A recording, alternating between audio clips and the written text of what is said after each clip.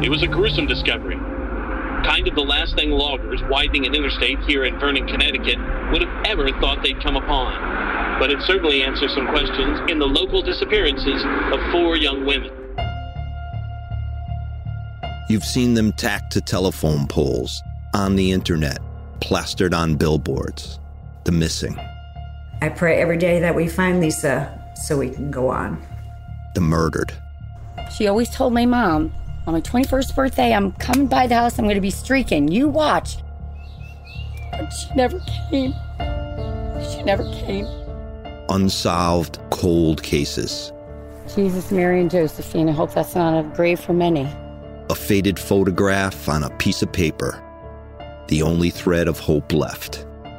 Paper ghosts. I'm N. William Phelps, an investigative journalist, true crime author, and host of Paper Ghosts, a new investigative podcast from iHeartRadio. For more than a decade, I've been searching for the person or persons responsible for the abductions and probable murders of 4 missing girls in my New England hometown. For over 50 years, each case has remained unsolved. I've spoken to anyone even remotely involved. Friends, family, neighbors, detectives, suspects, you name it. But it wasn't until this past year that things took an unexpected turn. And after 11 years of investigating, a breakthrough. And I immediately just sat on the floor like somebody just punched me in the gut.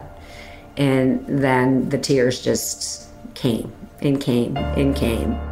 Answers to decades-old questions and some closure these families have been searching for. The shirts he wore, the cherry tobacco smoke. I know that that's the person that was there. I can describe what he's wearing.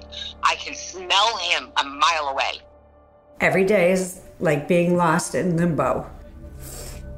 Coming soon, Paper Ghosts. Get it on the iHeartRadio app, Apple Podcasts, or wherever you listen to your favorite shows.